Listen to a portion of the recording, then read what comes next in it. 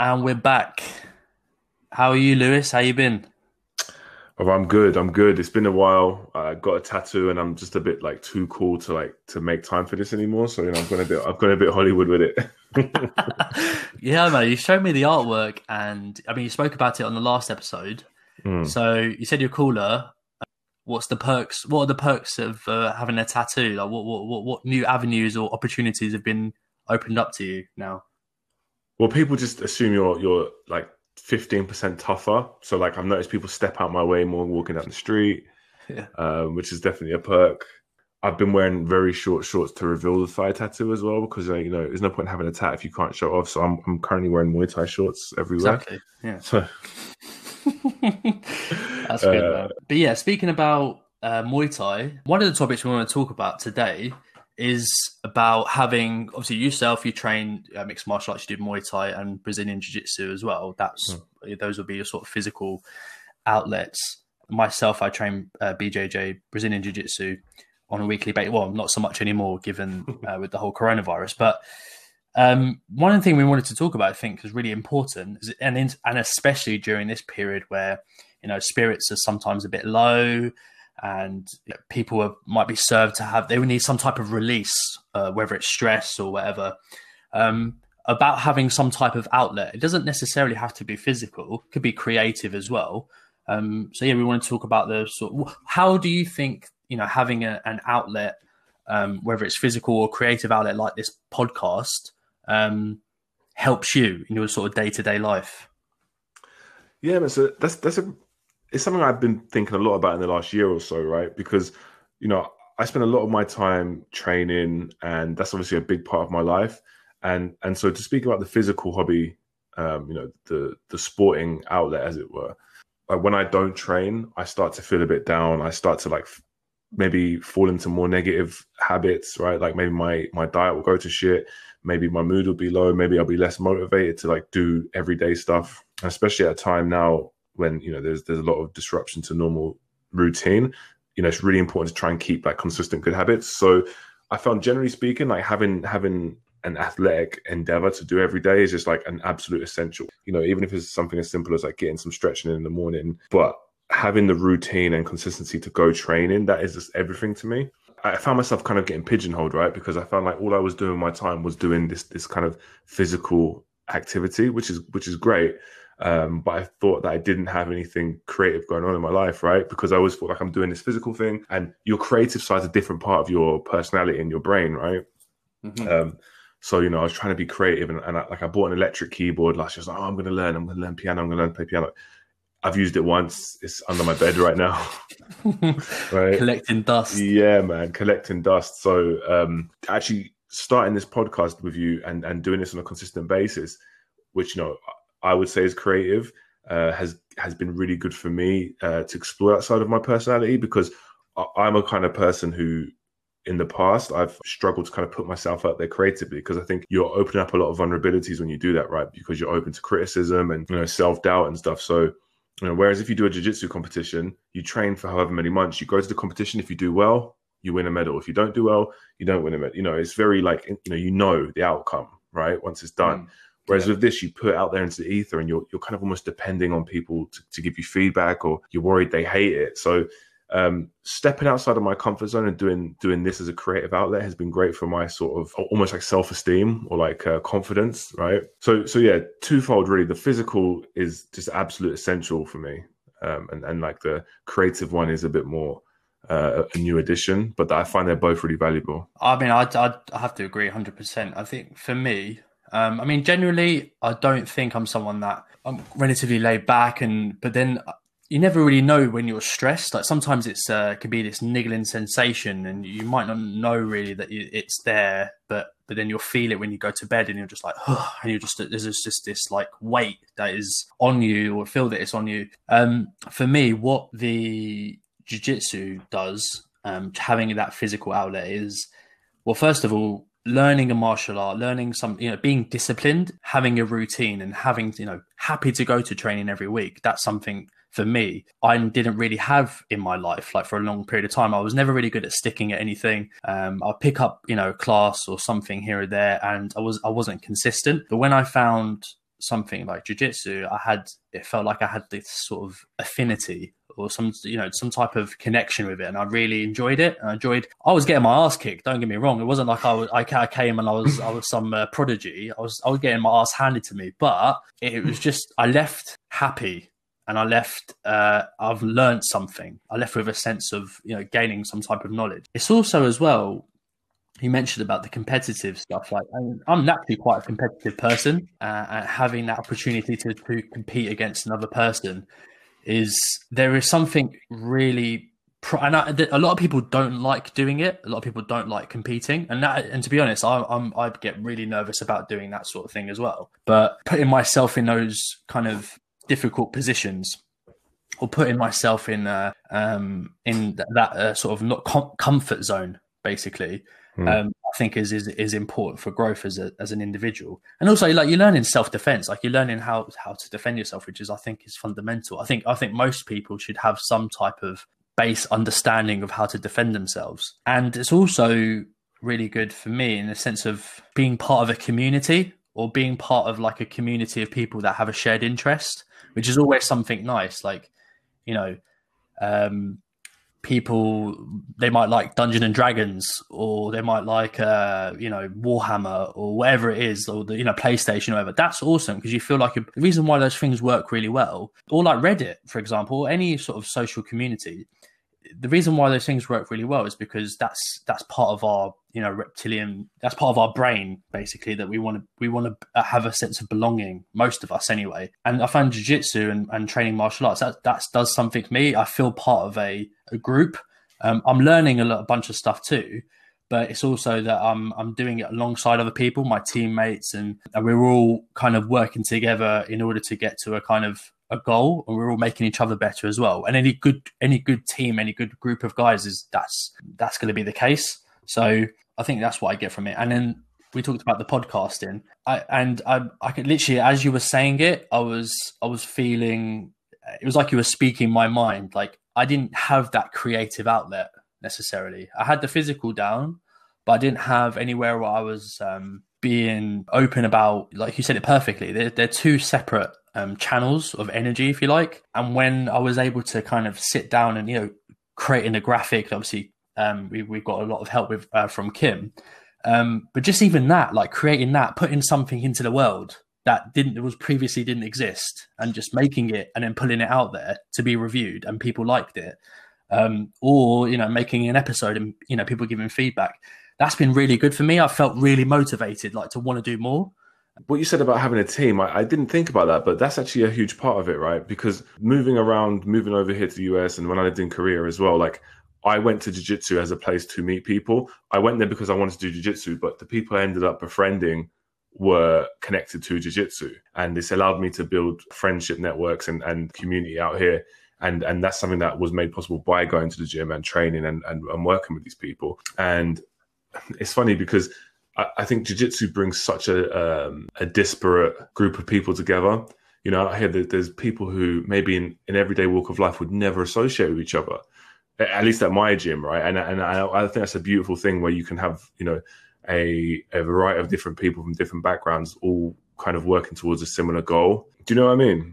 100%. I mean, even my class alone, you've got people who are IT technicians, you've got laborers, you've got office workers, you've got young people, you've got old people, you've got middle-aged, you've got men, women, different backgrounds, different all of that stuff, and all of them there together.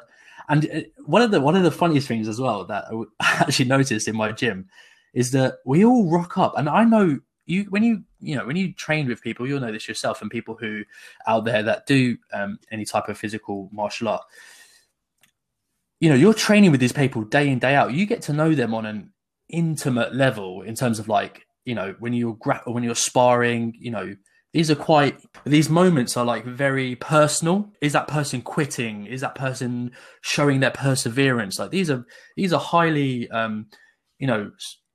important moments, or like in terms of like character defining moments. Yeah. But I didn't I train with these people week in, week out. I don't even know what they do for work, half of them. Like, do you know what I mean? Like, I don't have these like conversations. I don't know anything about. I don't know what they like to drink. I don't know their favorite meal. I don't know all this like personal stuff about them. But I literally go there week in, week out, and we're all, you know, grappling around together for 2 hours. And it's just, it really dawned on me when when we were training, and someone asked me, goes, Sufyan, what do you do for work? And I was like, yeah, well, and I've been training. You don't know? You don't know. But yeah, no, exactly. It's just, I found that fascinating. And when it dawned on me, I was like, it's crazy, isn't it? That I spend all this time with these people and we barely know each other, but we do know each other at the same time. But I think it speaks a lot to what is and what isn't important about a person, because, you know, in a lot of other walks of life, you meet somebody, it's like, oh, where are you from? What do you do? You know, this is very superficial questions, which we think give us a portrait of a person, right? But actually, these are not character traits. These are just things that they do in their life. When you're training with somebody, and obviously we can use the example of jiu-jitsu because it's something that we both experience. But when you're training with people day in, day out, and you said you're seeing their tenacity, their will, you know, these really revelatory moments, it paints a much clearer picture of who they are as people. And you don't need to get into the superficial, surface level things about your job and how many kids you got. You know what I mean? That's stuff that's nice to know once you get to know somebody on a different, more personally, or they want to share more information with you. But yeah, what you learn about yourself and each other on the mats, is I've been very stop-start of jiu-jitsu, right? I've had like time off because of injuries and whatnot. But it's the one thing that I keep coming back to. And for me, that tells me that it's something I really care about, because, you know, similarly, I've had a really hard time at sticking with things. I get bored with things easily. And so for me, it's always kept me engaged. Yeah, so it got me thinking about how I first got introduced to the sport. And it was actually through you, right? And it's funny because I didn't really know what jiu-jitsu was, and I really didn't have an interest in MMA so much. Through our friendship, you got me a lot more interested in MMA. And as a result, I think jiu-jitsu came up on my radar. And I remember we went to the first class. Well, my first class I'd ever went to was the gym in St. Albans. And I can't remember what the drill was, but basically I was in your guard and you armbarred me. Oh, yeah. And I was like, what magic, what sorcery. I was like, how is this? What is this? I didn't even know I was like, how did this happen? And I was like, this is cool. This is a cool thing. And I used to ride my bike down to St. Albans to go to the gym there. And it was like, I got really into it. Then I don't remember, I broke my toe. I remember that, man. Yeah, your toe was broke up. Literally, he showed me his picture and it was like bent the other way. But yeah, that's actually how I got introduced to it. So it's funny because it took me being in a position that I'd never been in to be kind of intrigued by this sport, right? It took me to experience something that I'd never even experienced to be like, wow, well, this is something I want to check out. So yeah, whenever I kind of fall off a little bit, I keep thinking to myself, I've got to get back on the bike and just keep plugging away. And like, you know, it's cool because I know obviously we have belt levels and stuff, but I think even black belts say that, you know, that's just the beginning for them, right? Once they get that black belt, there's still, you know, years and years and years of growth to go. So that always motivates me, thinking like, you know, this is like a never ending journey. It is great. I mean, I had a similar experience in terms of my first introduction to it. I'll never forget.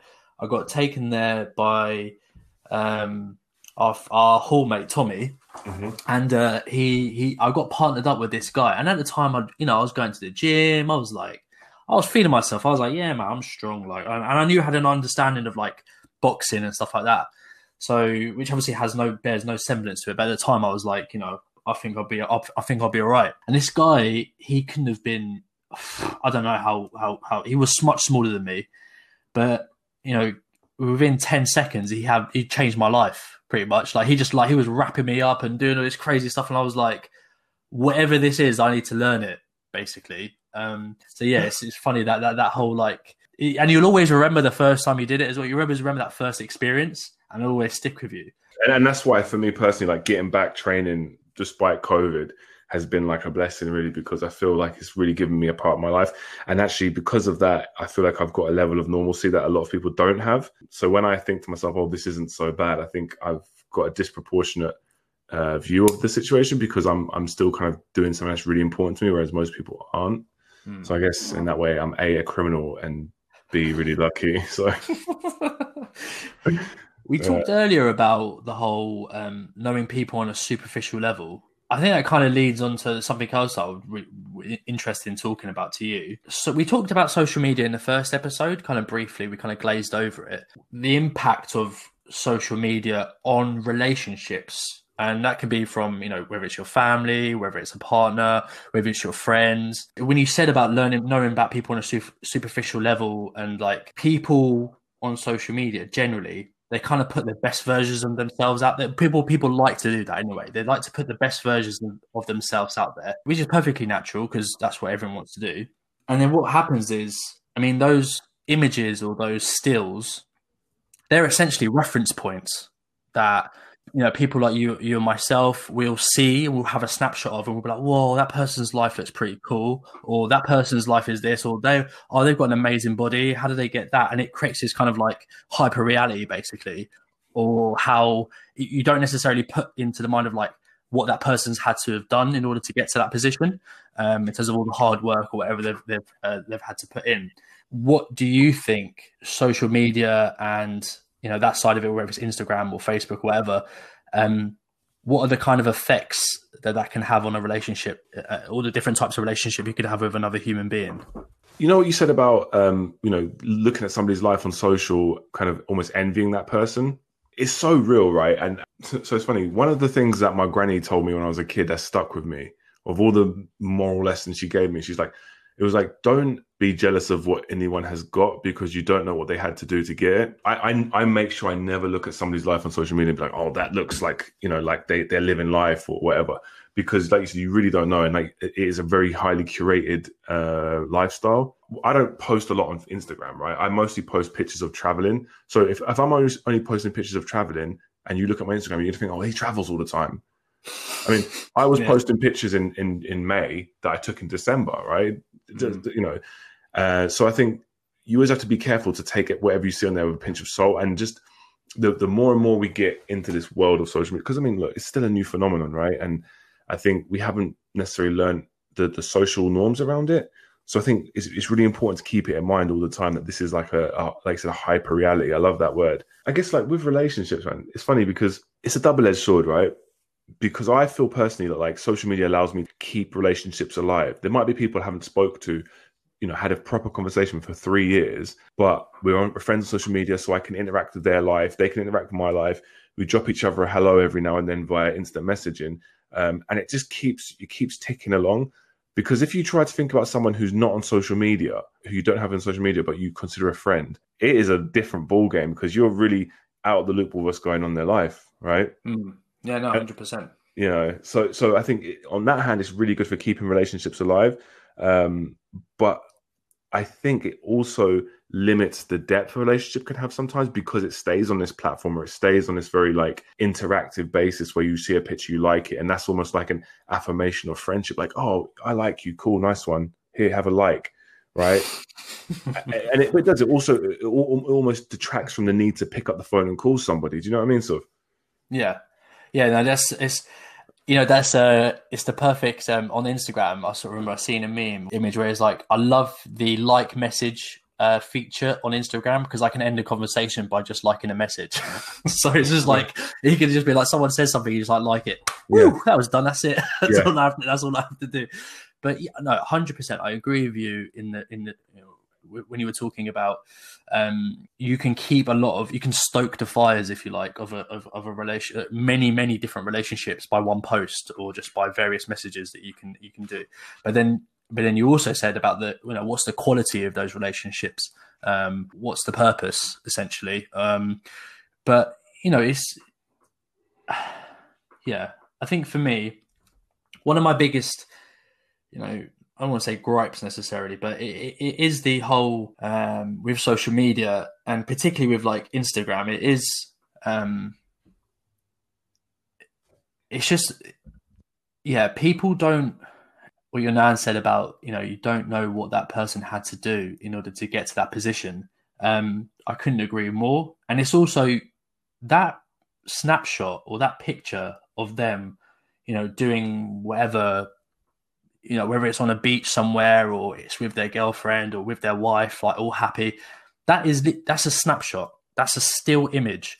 That moments later, after that moment, they could have been shouting at each other, or they could have, it could have rained. That perfect scene at the beach, a cloud could have came over and completely destroyed it, or a tornado.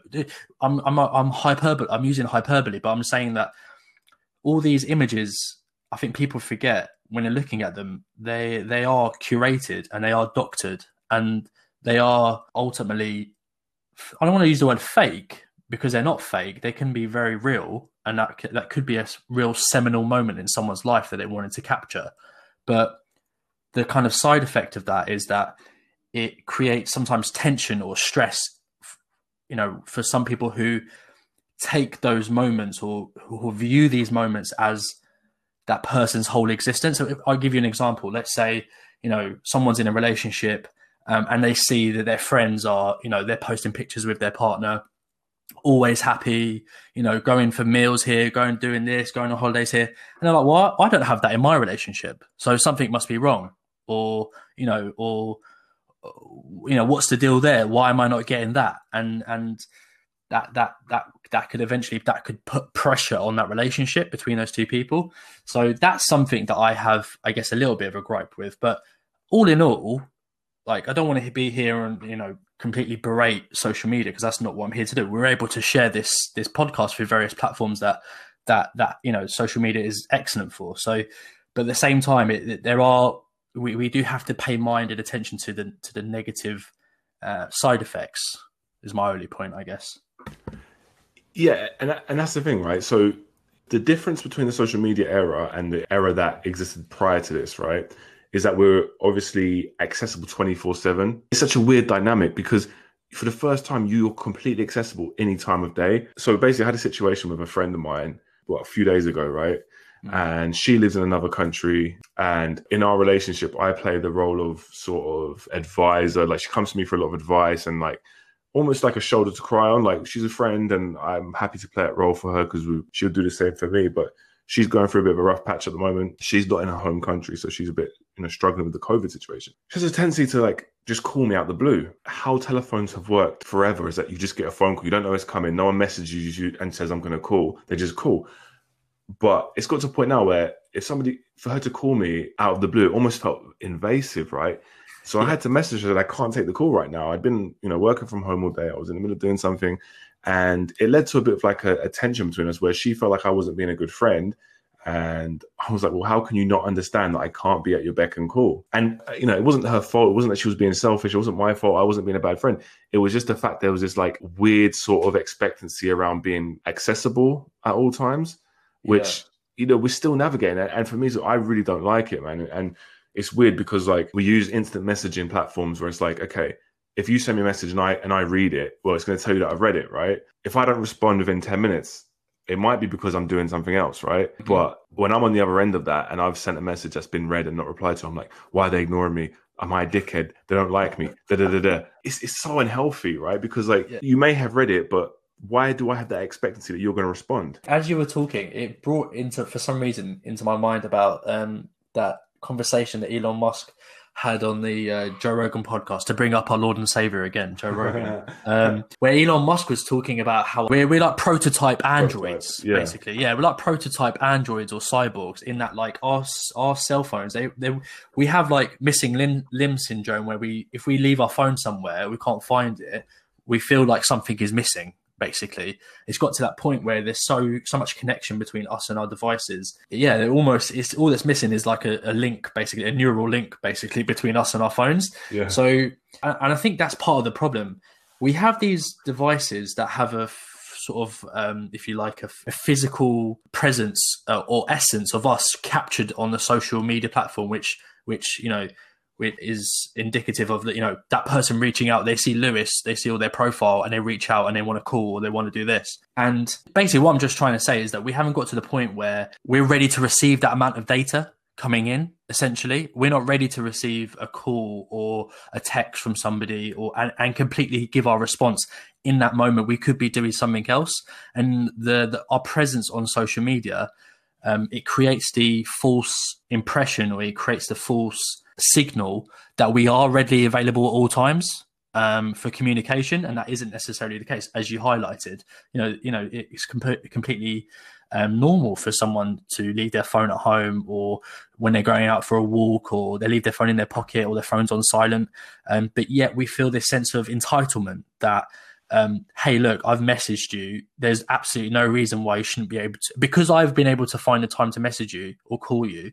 There's absolutely no reason why you shouldn't be able to do the same in kind, which is, I kind of see the point, but at the same time, I'm like, people got shit to do, Yeah, but that's the thing. It's so far removed from the way we have communicated throughout history, right? Like, it's such a new development in the way we communicate, because it's like face-to-face communications. There's so much information that goes into that, right? There's so much detail that goes into it. There's so much that a person with even a modicum of intellectual, emotional intelligence would be able to pick up on. Oh, I've said this and you kind of winced a bit. You didn't like the joke I made, or you don't like the inference, or, and I'll pick up on that. And there's a dance. Conversation is a dance that we do. It's a trade-off of signals. And that's how we make good conversation, or conversation that something can come from, right? And that's how we've always communicated.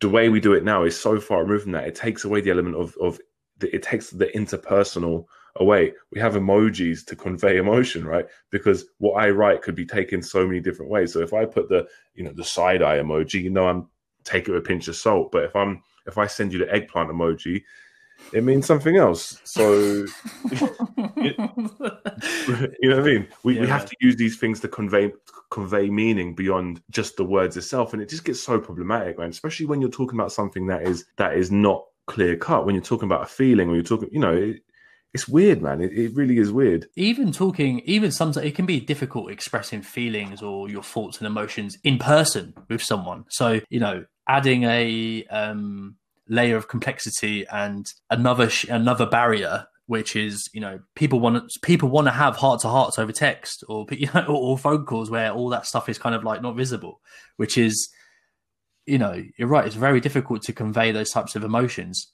in person, let alone with with all these different barriers in place. But so you use the eggplant emoji quite often then, or? No, it's funny, bro. you know what's funny? We talk. So I don't want to get too much into the dirt here, but there's certain things of like the modern sort of lifestyle, like sexting and Tinder and all that, that I've actually never been. I completely missed it. I've been in a relationship since Tinder dropped, essentially. So like I never really used it. I've never, I've Tindered vicariously through friends. I've watched them do it and stuff, but I've never done it. So I haven't sent many eggplant emojis. Oh, wow. That's the aubergine for our European listeners. Yeah, that's it, aubergine. But with everything that's been going on with the slowdown our lives have faced in the last couple of months, right? I did make it a goal of mine to be more in contact with people that I haven't, those friends who I want to get on the phone to and chat to for an hour and say what's going on, catch up, and I haven't got round to it for a year, 2 years or whatever. And I mean, we've been in that situation ourselves, right? It would have been a couple of years, and we get on the phone and we spend 3 hours on the phone, right? Yeah. So there's people that I thought, well, I'm going to take this time to reach out. And because of the sort of social media elements, I was able to do that. And there's been a few people who I've reconnected with, and it felt really good to do that. And I have 800 friends on Facebook, right? All right, mate. All right. I mean, yeah, sorry, really big bollocks over here. That's a network of people that if I'm, this guy on my master's course from Japan, he got married recently. Congratulations. I wouldn't have known that if I didn't see him on Facebook. I don't talk to him regularly, but I can say congratulations, have a nice life together. Oh, and then if I happen to be in Tokyo next year, I can hit him up and be like, oh, like, do you want to get fucking sushi or whatever? So it does. I mean, and I've definitely benefited from having people on Facebook and having that digital network of people around the world where I can tap into it and connect at random times. So it's definitely a pro. But yeah, I just feel like the expectancy of accessibility is just a bit too much for me, man.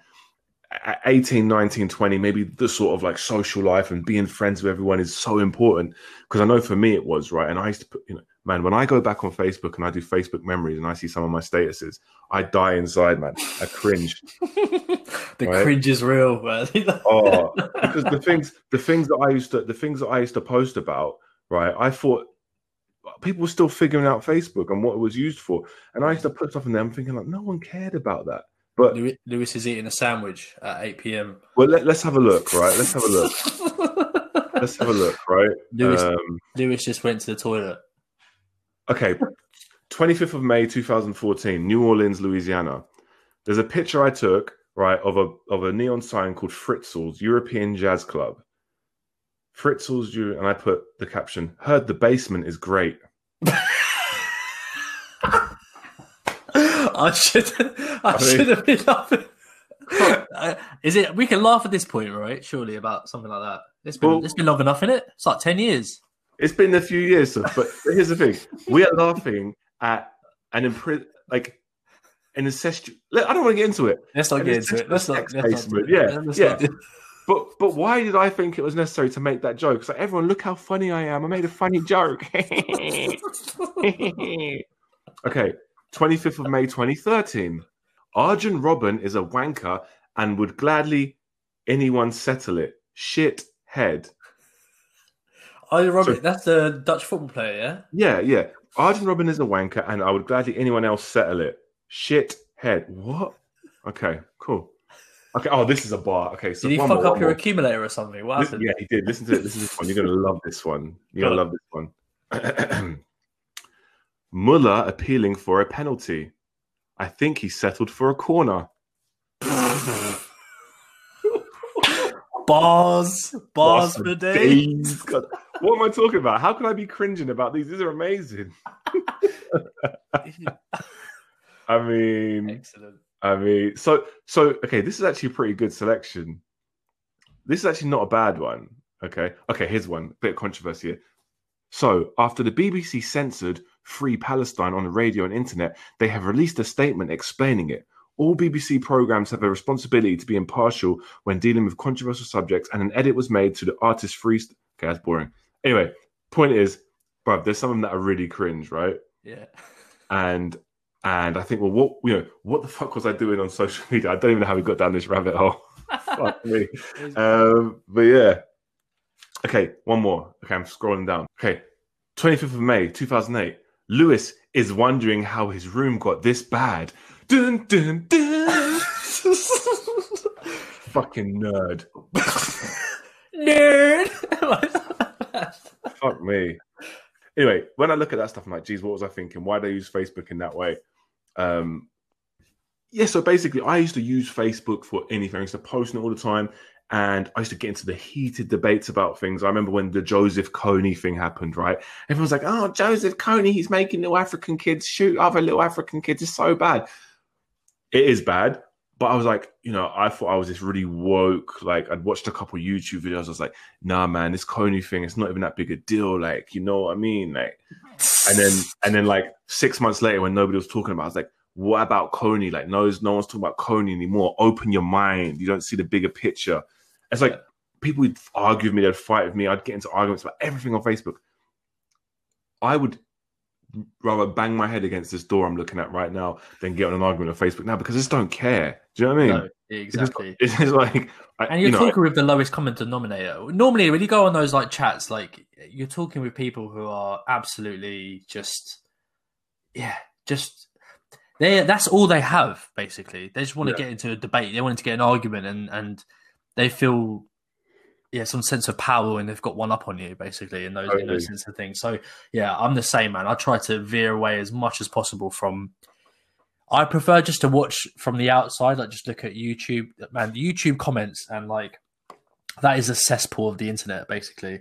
But the fact that you can go there and just see these little debates that happen, I prefer just to peer in slightly and not get involved, not get too close to the toxic waste that is a fucking YouTube comment. So, yeah, man, 100%. It's mad. If you don't want to get dragged into fucking arguing on Facebook, here's how you win. Start a fucking podcast because I can talk as much shit as I want and you can't argue back with me. That's it. Start a podcast.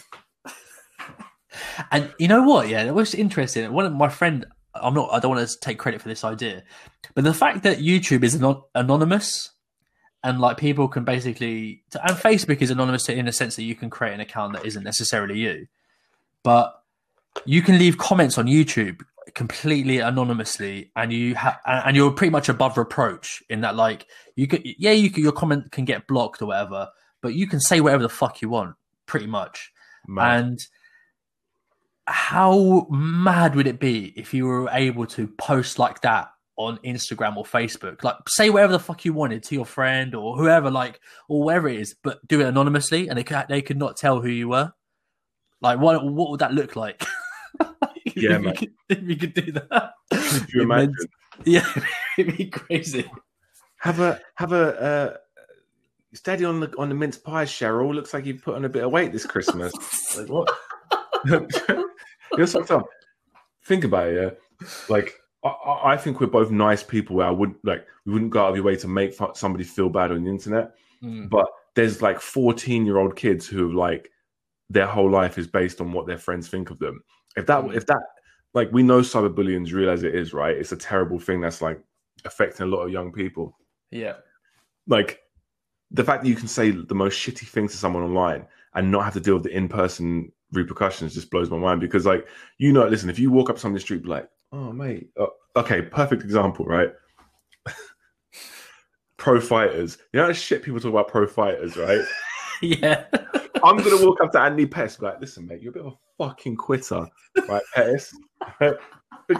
I personally don't think that was the biggest shit talk. I mean, I know you've seen stuff online where it's a lot worse, right? Yeah, of course. And you just think to yourself, you're a fat fuck. Like, you can't talk shit about these pro fighters because they will. I mean, you can criticize. I make a draw distinction. You can criticize. You can say it wasn't a good performance. I was not impressed by your performance. But, like, to be like, oh, they're soft, they're a pussy. Oh, he's scared. Adesanya's scared of, Romero. Romero, yeah. Well, all right then, mate. Okay, mate. So, but yeah, the anonymity kills me, man. Like, people just get away with things online because they can, right? I guess the keyboard warrior phrase. Yeah. But yeah, judging by my previous Facebook statuses, I might have been one of those people. So, there you go. One of the biggest trolls on the road.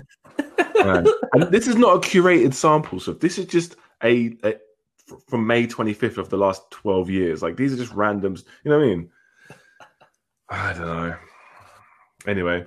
So yeah, social media, bad. Don't use it. Stay in school. Stay in school. Get podcasts like us. We're not necessarily saying anything new, which or novel. Like, all this stuff. We know about the dangers of social media and cyberbullying and expectation versus reality. But I think, it's just important to be cognizant of all these things. We can say we're aware, but that's very different to, does it still affect us or not? In our heart of hearts, do we still get affected by the pressures of social media and all that sort of stuff? So, which I think is a very real thing. So it's good, even just for myself, like to have an open dialogue about it, and just be wary or just be more aware of myself and some of the conversations that go on in my head about, like, oh, why am I feeling this way about this post, or why am I feeling this way about this comment that someone made about me, and should I actually be bothered by it? Should I actually let it get into my to my thinking? It's important to be aware of that, just to make sure you're keeping one eye on how much you're engaging with social media and how much you're letting that affect your psyche. Yeah, definitely. I think I guess they call it like a digital detox, having the opportunity or giving yourself the opportunity to maybe delete the app for a while. Don't use Instagram, right? Because, bruv, like, I'm speaking for myself here. Tell me if you're the same. But I was going for a stage probably up until Christmas where I would wake up, right? And I would pick up my phone straight away, straight onto Instagram. I would scroll for about 3 minutes. And it was like, it was mechanized. Like, I just did it automatically. And then during the workday, I'd pick it up maybe 20, 50 times a day, scroll, put it down. It was like an instant reaction. I use it to fill space. I'd use the scroll as like a filler almost, right? Mm-hmm. And it just felt like such an unhealthy habit. So, in January, I made the decision to spend 2 months off of social media. My accounts were still active, but I didn't have the apps, which meant I couldn't just pick up the phone and scroll. Now, on one hand, I think to myself, well, you're weak, right? Because you didn't have the restraint to keep the app but just not check it. You had to remove it from yourself. But But that's the same reason why I don't buy like potato chips, because if I have a bag in the house, I'm going to eat it all, right? But yeah, know the problem, and if you take steps and measures to completely eradicate it and remove it from your life, that's better than keeping the temptation there, 100%. Yeah. Because at the end of the day, man, these companies, they're spending millions and millions and millions of pounds on research on how to make these things as addictive as possible. As addictive as possible, even to the point of like scrolling. The motion of scrolling down is, that is why gambling on slot machines is really addictive, because it's that motion of up down. That is a very easy motion to do, and that's why things like flicking through your feed is just very easy, repetitive, and easy to do. And it's also about like how conditioning works and how like random scheduled reinforcement of a behavior. So because the prospect of getting a message is completely random, and it's not scheduled, i.e., you're going to get a message every hour, and because it's random, that's what keep checking your phone. Like, have I got a message? Have I got a thing? Because of that random reinforcement, that increases motivation to check your phone, whether you've got a message or your email or whatever. So we have to remember that as well. Like, these things are purposely built to get our attention and to occupy our time. Neurologically triggering things that are going to make us have a reaction to something, right? Make us do something. Yeah, exactly. So what did you call it? It's called reinforce. Random.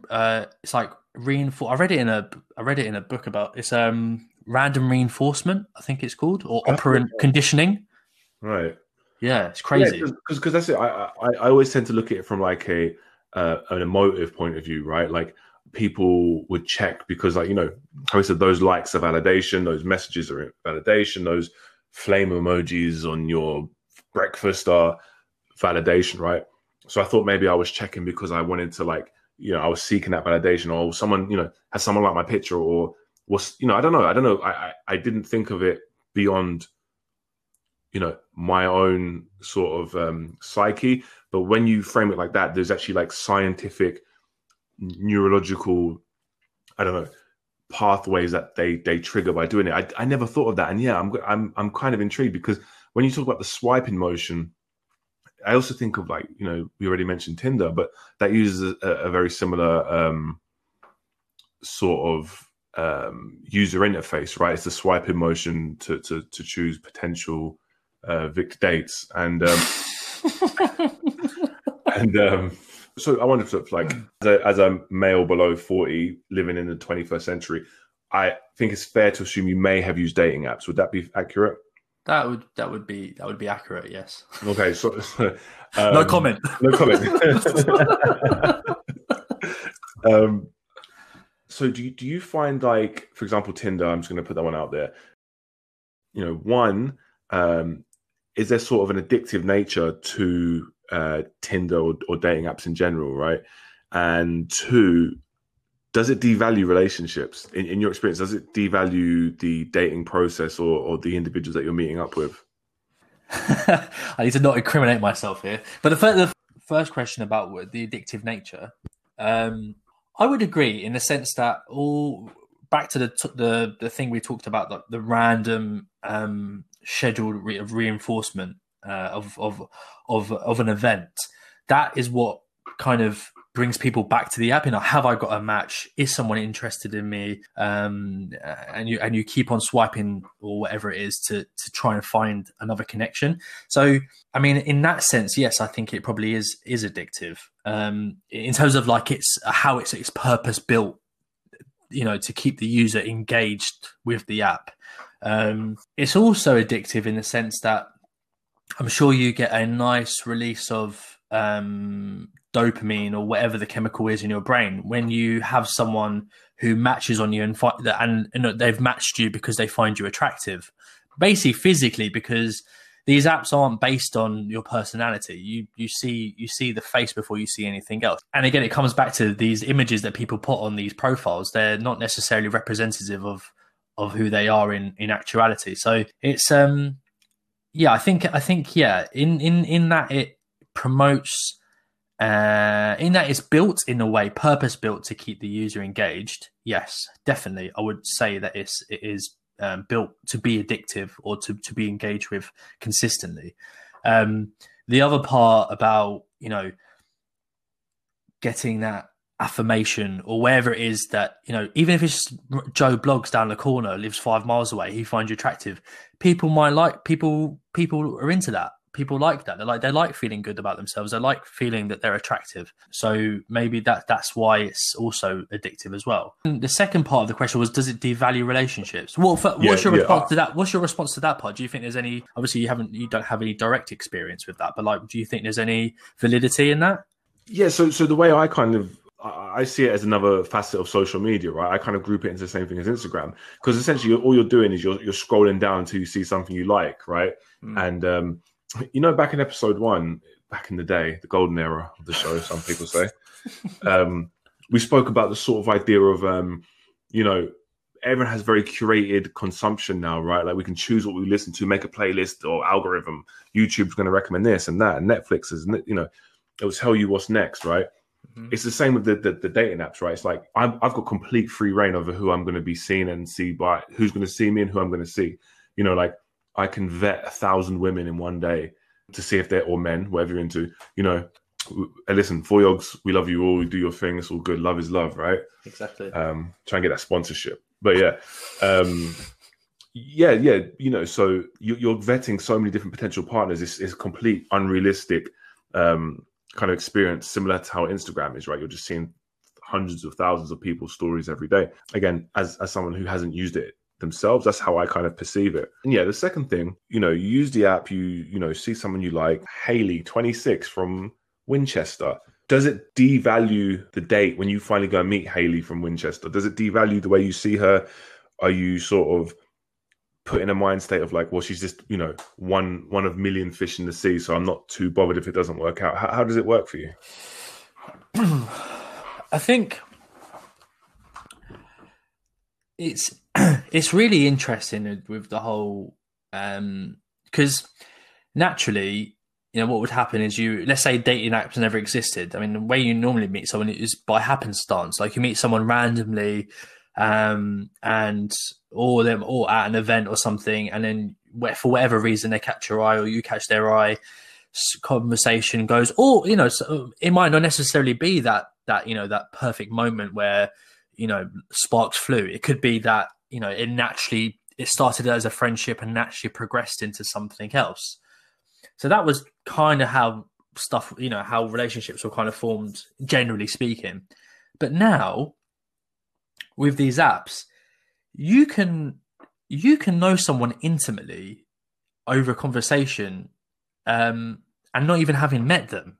Like you could learn about someone, their family, their upbringing.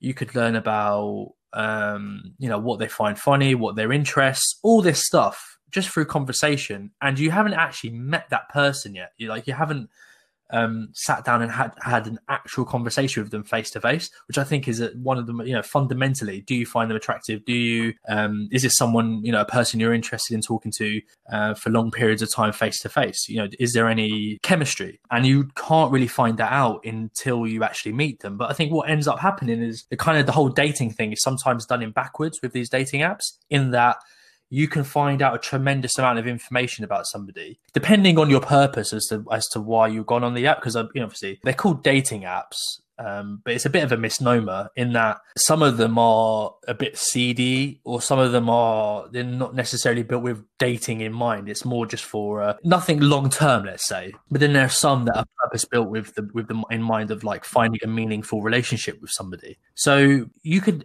in essence, fall in love or get really attracted to this idea of a person that you've built up in your head. You know, they like this, they have similar interests, they do this, and then you might meet that person, and perhaps, you know, it might be strong enough in your mind that picture you built up in your mind of that person before you met them is the most fundamental and important part.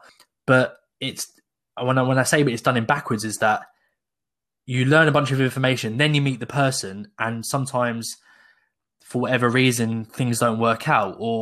But your actual question was, does it devalue the relationship? And I wouldn't say it necessarily devalues the relationship because of, there's lots of success stories from these apps. But I guess what it does do is it makes the whole dating experience quite complicated and a bit murky, and it adds another layer of, we talked about social media and complexity and all this stuff in terms of communication. And I think with dating apps, it adds another layer of just murkiness, basically, which is what maybe you're alluding to in terms of like, does it make the experience less meaningful or natural?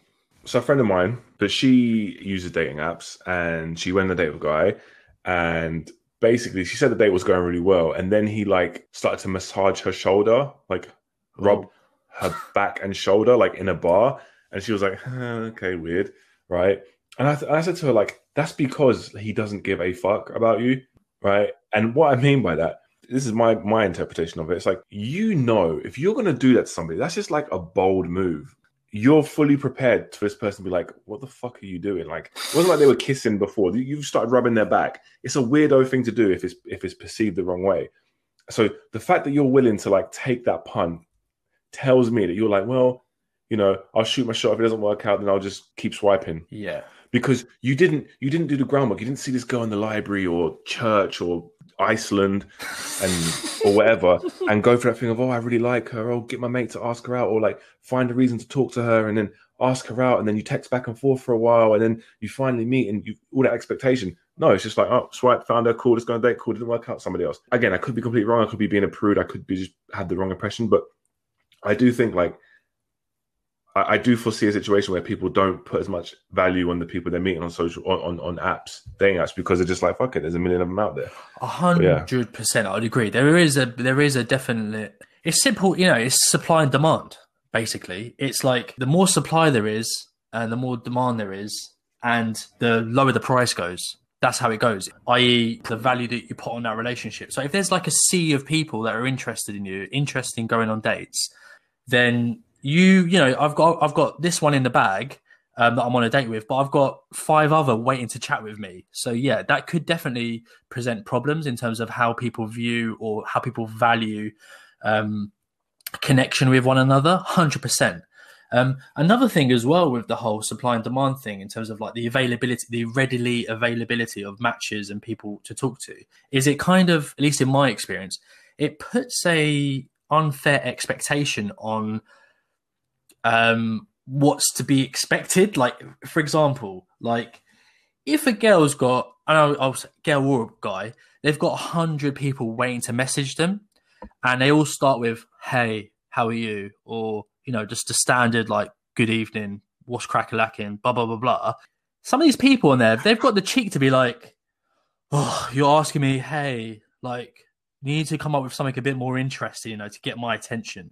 And it's just like, dance for me. Yeah, it's like, dance for me. It's like, listen, yeah, like if I met you in like normal life, saying hello to somebody is perfectly normal way to greet someone. The fact that you want this like fucking jazz, what do you want?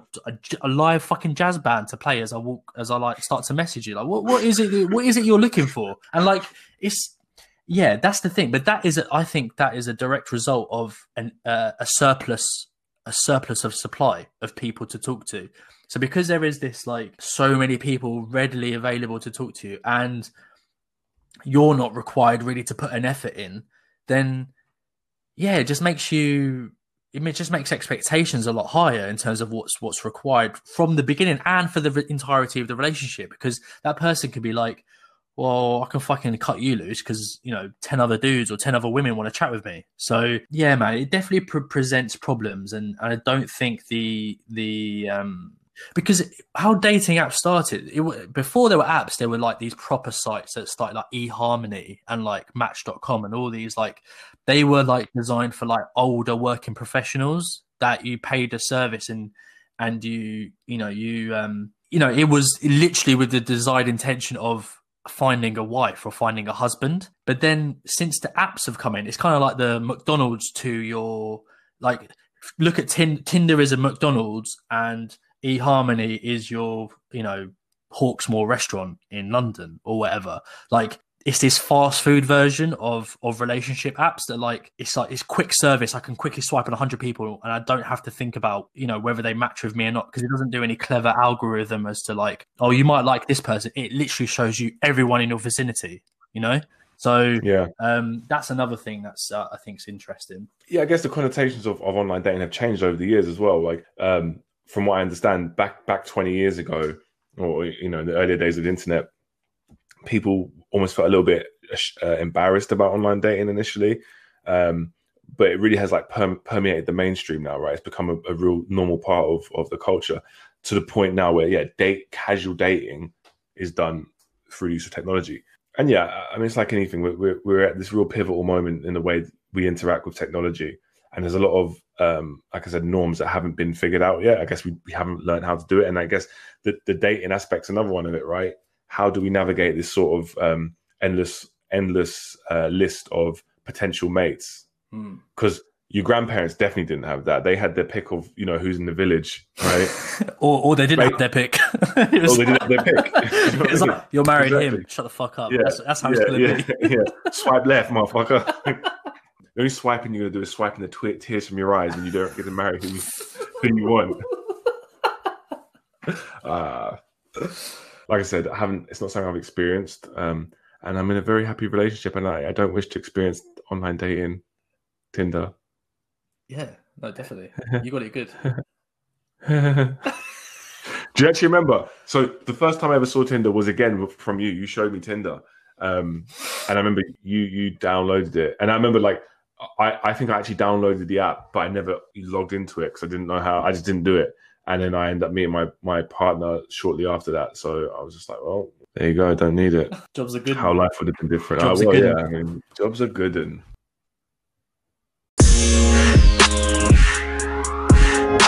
And all right, guys, as you know, myself and Lewis have started a bit of a tradition of giving you guys some recommendations of, it could be books, movies, films, anything like that, that we found interesting and has impacted us. And we want to keep that tradition alive because a lot of you have said that you like that segment. Lewis, do you want to go first with your recommendation? So I'm going to recommend a book that I'm currently reading called The Ottoman Endgame, and it details the sort of end of the Ottoman Empire and the contributing factors to what caused that once great empire to fall towards the in the early part of the 20th century. I really like reading about empire in general, right? Especially involved in the Middle East, because it's such an interesting part of the world, and we're still sort of finding out like geopolitical ramifications of it to this day. To this day! To this day! To this day! Okay. And shout out Deontay Wilder. Shout out. He won't be able to hear you because he's still bleeding out of his ear. He's overrated. That's me talking shit to someone. See, would I say Deontay Wilder? I don't know. Yeah. But yeah. So the book's really cool. I'm about 40 pages into it at the moment, and yeah, I really like it. That's a really shit description of something. Fuck me. I really like it because it's good. This book is good. This book, good. Read good book. It kind of strays away from being a boring like historical recount, and it really does try to. It's almost like journalistic sort of angle to the way it tries to investigate the causes of the end of the empire. So yeah, I really recommend it if you're interested in the world and stuff. Cool. So yeah, that's my one, The Ottoman Endgame. I'll give that. Who's it by? Man, asking authors and shit. I don't know. I don't know, man. Yeah, it's The Ottoman Endgame by Sean McMeekin. Okay. So yeah. Okay. To give the full title, The Ottoman Endgame: War, Revolution, and the Making of the Modern Middle East, 1908 to 1923. Nice. For me, I'm gonna recommend a series that's on Netflix, and it's called The Last Dance. Mm-hmm. Have you seen it? I have not. Okay, wow. Okay, so The Last Dance, it's a docu-series about Michael Jordan and the Chicago Bulls during their championship success as a team. So from me, like all this stuff was going on pretty much just after I was born, around 1993 and just before. So a lot of it, I mean, everyone knows who Michael Jordan is. My only real exposure to Michael Jordan in terms of, and my initial exposure to him was Space Jam, and like seeing him like play basketball. I was like, man, this guy's dope. But actually watching a documentary about the team and their success, and the reason why it's called The Last Dance is because it follows the events before before their last championship run for the NBA title, where that was the last game they played as a full team, and all the members of the team either retired or got disbanded. And it's absolutely crazy. Like, I think it's 10 episodes in total. All the episodes are out, so you don't have to wait around for it. And it's perfect to watch during a quarantine. Even if you're not really interested in sport, I think you can appreciate, in terms of what Michael Jordan was and what he was symbolic of in all sports. Like, he was, how like in boxing, there's a kind of argument of like, who's the GOAT, who's the best, who's the greatest, in an era. I think Michael Jordan at that point in time, he was unquestionably the best in his sport, and he completely dominated. And his kind of mentality, his super competitive mentality, it really comes across in the documentary, full of crazy stories, like with Dennis Rodman and Scottie Pippen and all the other players in the team. And it's really well documented, really well laid out. The episodes kind of go back and forth on a timeline, which can be confusing at times, but in all, it's an amazing documentary, and it teaches you a lot about the team and just their individual personalities and what made them, part of this sort of special. I mean, they'll go down they are down in the annals of history of one of the most successful teams in all of sports. So. And everyone knows who Michael Jordan is. Like, everyone knows the logo on the Air Jordans, on the Nike shoes. And yeah, it's just a fantastic program. And I'd recommend, even if you're not a sports fan, I'd recommend watching it. Thanks for the recommendation. I'm always interested in documentaries that can kind of transcend topics. And obviously we are both big sports fans, right? I'm not super into basketball, but, there are certain stories and certain characters throughout history of sports that are just transcendent, right? I think Muhammad Ali is definitely one of those as well, where it doesn't matter if you know anything about the sport, you're watching something that is describing the life of a great individual or a great team. And yeah, it definitely crosses the sort of barriers of just being a sports show. I've actually heard really good things about that. So yeah, I don't know why I've not watched it yet, but yeah, I will definitely check that out, dude. Thank you. Okay, that's a wrap. Really had a lot of fun with today's episode, and we fleshed out a lot of points. A bit more lighthearted than some of the more recent episodes. And yeah, just be sure, guys, to keep showing your support and sending the feedback. We really appreciate it, both Lewis and I. Make sure you hit up us on YouTube, Spotify, Apple Podcasts, Twitter. We're everywhere. Our faces are everywhere. Really appreciate when you do. I guess that's us signing off. I've been Sufyan. And I've been Lewis. And until next time, don't draw and drive. We're giving the mixed messages, so don't text, don't draw, don't scribe, don't do any of that. Yeah, just drive. Or don't drive. Take public transport. Take a bus. Actually, no, don't. That's Corona. COVID. Corona. Yeah, don't do any of that. Just stay at home. Just stay at home. Yeah, that's it. Go. Stay at home. Go to the garden. That's it. All right.